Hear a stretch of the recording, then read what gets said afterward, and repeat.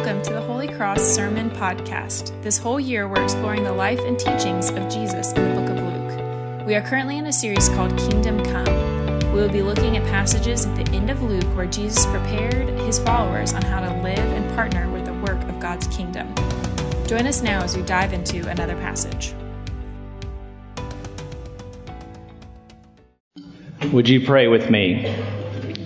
Father, we do ask that you would give us your Holy Spirit this morning to speak the truth of your gospel to us, that you would help us to understand it, help us to hear it, and help us to apply it.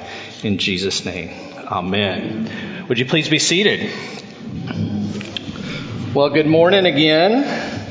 It's great to see you here this morning. I don't know if you've noticed how our vocabulary has changed in 2020. You remember when zooming was something that you did in a Mazda, right? Zoom.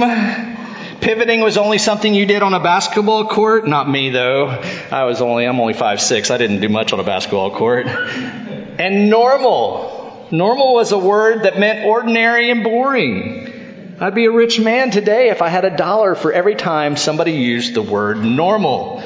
Let's get back to normal. I'm looking forward to the new normal. Trevor, you're not normal. True story. In first century Judaism, a picture of normal life for Israel, for God's faithful people, centered on the temple. Not only was it the heart of the city of Jerusalem, where its huge structure of stone, laden with gold and silver, sat on the Temple Mount, giving the appearance of a snow-capped mountain as people ascended into the city. More than that, it was the heart of their faith, the place where God's presence dwelled. And normal life for faithful Jewish people involved regular visits to the city and to the temple. And this is the setting for our reading today. Jesus has been on his way to Jerusalem for some time, and now he's arrived with his disciples for the Passover and his coming crucifixion. There, the temple, it is arguably more magnificent than it ever has been. Now, you might recall its history. It was preceded by the tabernacle sanctuary in the wilderness. King Solomon built the temple in the 10th century BC. 400 years later, it was destroyed, and the Babylons took God's people into exile. And then it was later rebuilt at the time of Ezra and Nehemiah. And now, for the last 50 years or so, King Herod has spent great green gobs of money on a spectacular renovation. And this is our scene. Jesus and his disciples are there, and you can hear the awe in their voice as they talk about how the temple is adorned with noble stones and offerings. So imagine then for a moment how the disciples must have felt how they would have responded to Jesus' revelation. This marvelous temple, he says in verse 6, these things that you see, the days will come when there will not be left here one stone upon the other that will not be thrown down. Basically, the heart of their life, the center of their worship, the place they go to have relationship with God is going to be destroyed. It is an alarming declaration. The most normal thing, the most normal locale will be destroyed. Imagine the emotion they must be feeling at the prospect of this loss. The loss of routine, the loss of community, the loss of relationship with God. But we really don't have to imagine, do we? Some of you are feeling that way today. 2020 and the coronavirus have brought us instability and fear, particularly regarding our physical and financial health. It has upended our relationships, leaving some to feel isolated, and even our connection with God is being impacted by this year. But it's not just COVID. We live in tension-filled times. In 2 days, we're going to vote in an election that has been described by both parties as an existential threat to our entire way of living. And we're halfway through the Greek alphabet when it comes to hurricanes, 11 of which that have hit the coast. And I don't know about you, but it seems like the entire west coast of America is always on fire. And even if you don't feel that way about today's events, you either have or one day you're going to feel that way about other things. You know, I felt that day when I experienced several years of deep loneliness after my mom, who was the central hub of our family, died. I felt that way when I didn't get a job that I had my heart set on. It was destabilizing, disappointing, and I was distraught. Now, you certainly must have your own list. Perhaps you've been rejected by that dream girl, or you've been turned down by your first choice college. You have a loss of friends when you or someone else moves. When your kids grow up and go out on their own. When you retire and leave the role that was central to your identity for so many years. All of these events, the loss of the temple, the effects of 2020, everyday life transitions, they upend what is normal for us. And it is in those moments, I don't know about you, but I feel like I'm living out an REM song. It's the end of the world as we know it. It's the end of the world as we know it. It's the end of the world as we know it. Pop songs aren't terribly creative at times. And I feel fine. But do you feel fine?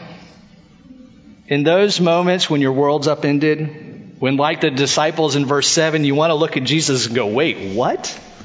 Teacher, what will happen? When will that be? What are the signs? Or you want to go, hey God, this isn't what I wanted. It wasn't what I expected. It wasn't what I asked for. I want to go back to normal, you know, the good days. No masks, when I get the girl, when I have the job. No, in those moments we don't feel fine. And the heart of Jesus' message is this.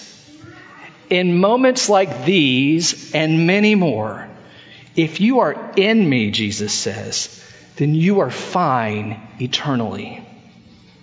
And friends, if that is true, the real question you need to answer is this. If you are fine in Jesus, how do you remain in Him when your world is falling apart? And Jesus makes this point clear. You do not have to be terrified when your world is upended. And He gives us 3 reasons for this. First, He says He expects it.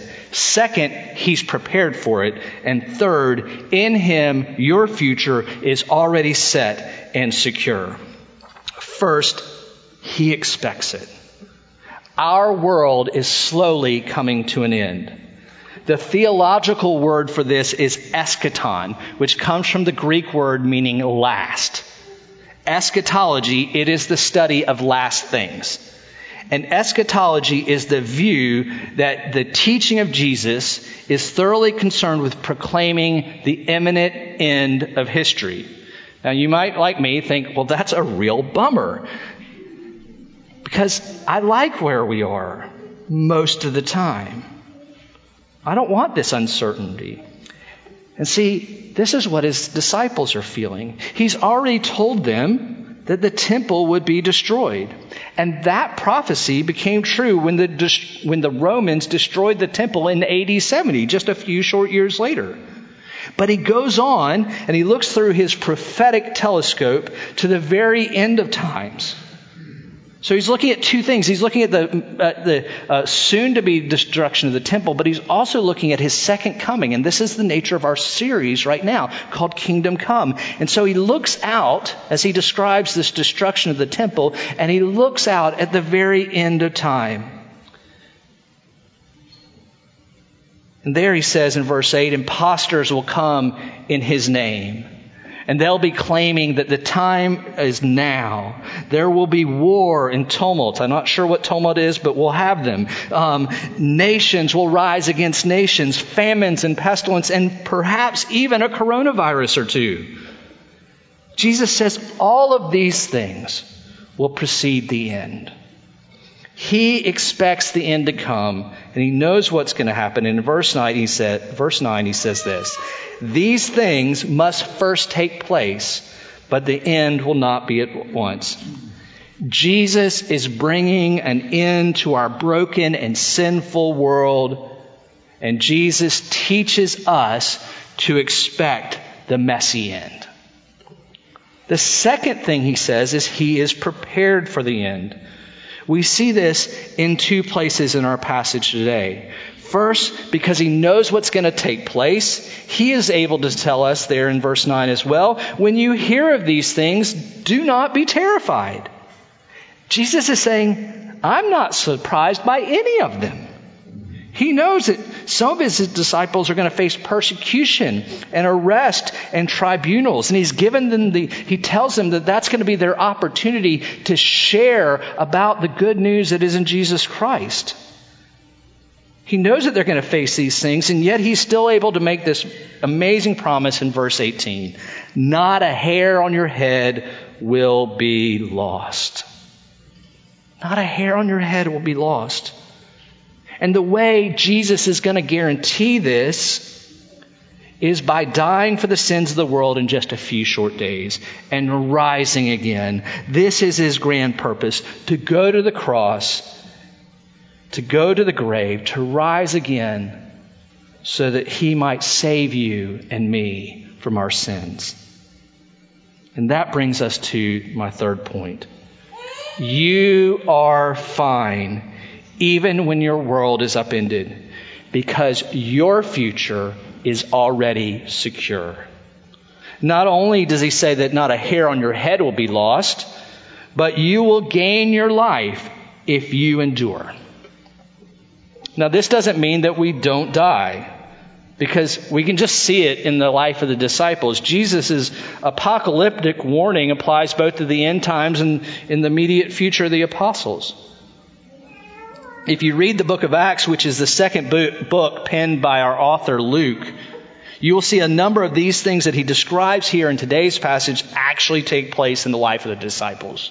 They actually live out the verses 13 through 15. They are a bold witness for Jesus. The Holy Spirit gives them the words to speak in those moments. And then when they do speak these words, the tribunals that they've been brought before, they have nothing to do but to release them. And yet, even still, some of the apostles will die a martyr's death for Jesus. So then how do we gain our lives even if we die? How did they gain their lives if they died? And this is an important question for each one of us, because the message of the world is about today. It is about this world. It is about this life. We work to have money so that we can live however we need today. We save money so that we can live however we want later, right? We go to the gym, maybe not these days as much, but we go to the gym to be healthy so that we can live as long as we can. The world tells us to avoid death at all cost. But for the Christian, it is normal for us to look forward to death. Because death for the Christian means eternal life with Jesus. Eternal life with God. And this is a beautiful thing, because it's God's goal to be with us, and it is our goal to be with Him. And the Apostle Paul, he has lots to say about this. He writes that for us to live is Christ and to die is gain. If we live, we get to live for Him. And if we die, it's better for us because we get to be with Him. He instructs the Colossians in chapter 3 to set your minds on things that are above, not on things that are on earth. For you have died, and your life is hidden with Christ in God. When Christ, who is your life, appears, then you will also appear with Him in glory. See, Jesus, He knows this. He knows the future. He's prepared for it. And He knows that your future is already secure. Because if you put your trust in Him, your life, your very existence is hidden with Him in God. And the Bible says that in the end, when Jesus returns, the second coming, that the old will be gone and the new will come. And the new will be so perfect that we will never experience any of the pain, any of the disappointment, any of the destruction we do now. And there in the new heaven and the new earth, the thing you long for, the thing you need most, will be yours. It says it in Revelation 21 that the dwelling place of God is with man. And this is incredible good news. A few minutes ago, I asked, if you are fine in Him now, how do you remain in Him when your world is falling apart? And I'm going to give you three quick ways. First, it comes down to this. When you have put your faith in Christ and trust Him with your life and begin to follow Him, He gives you His Holy Spirit to live in you. He literally makes His temple, that building in Jerusalem that's been destroyed, He actually makes His temple now your heart. The place where God dwells is no longer in some building half a world away. It is in you. The place where God dwells is in you.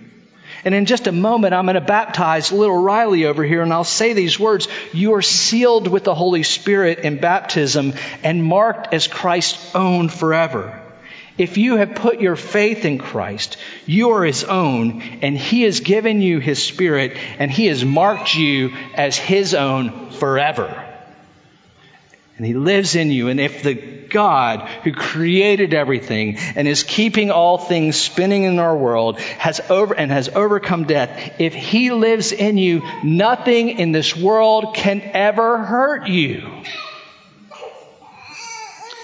And then in just a few minutes after we baptize Riley, we're going to come to this table and we'll receive communion, the body of Christ. We're going to symbolize that we take by faith Jesus into us so that we are inseparable from Him.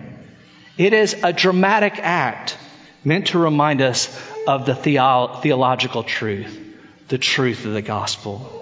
So if you want to remain in Him, if you want to be immovable, if you want to have comfort in the midst of chaos, you have to receive Him. Perhaps now is the day you put your trust in Him fully and say, I need you. I want you, Jesus. Come into my life. If that's you, and you ask Him that, I promise you, He will come into your life, and you will have a secure future.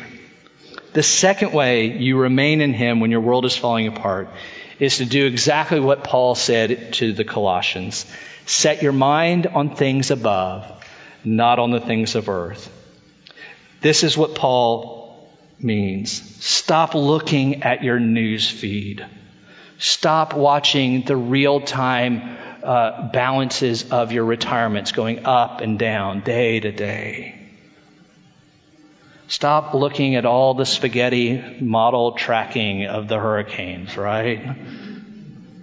Dwell on the things that matter. Dwell on the thing that matters. Read about Jesus. Think about Him. Pray to Him. Listen for His voice. Ask Him to help you when you are experiencing loss. And the Bible promises this, that God will keep in perfect peace those who trust in Him, all whose thoughts are fixed on Him.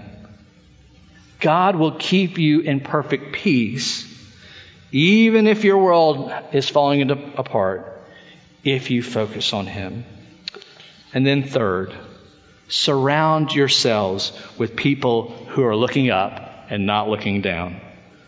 Every one of us needs the encouragement and prayers of fellow disciples who are seeking Jesus. And so if you are feeling destitute, if you're feeling isolated, if you're in need of a relationship, I want to encourage you to come up to me up here after the service or out in the courtyard and ask me, and I will help you find a community of people who are looking up and not looking down. Finally, the Bible says, trust in the Lord always, for the Lord God is an eternal rock.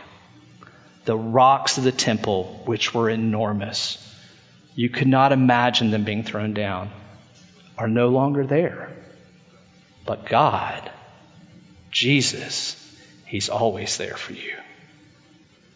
He is the eternal rock. He's made His home in you. He will not let you be destroyed.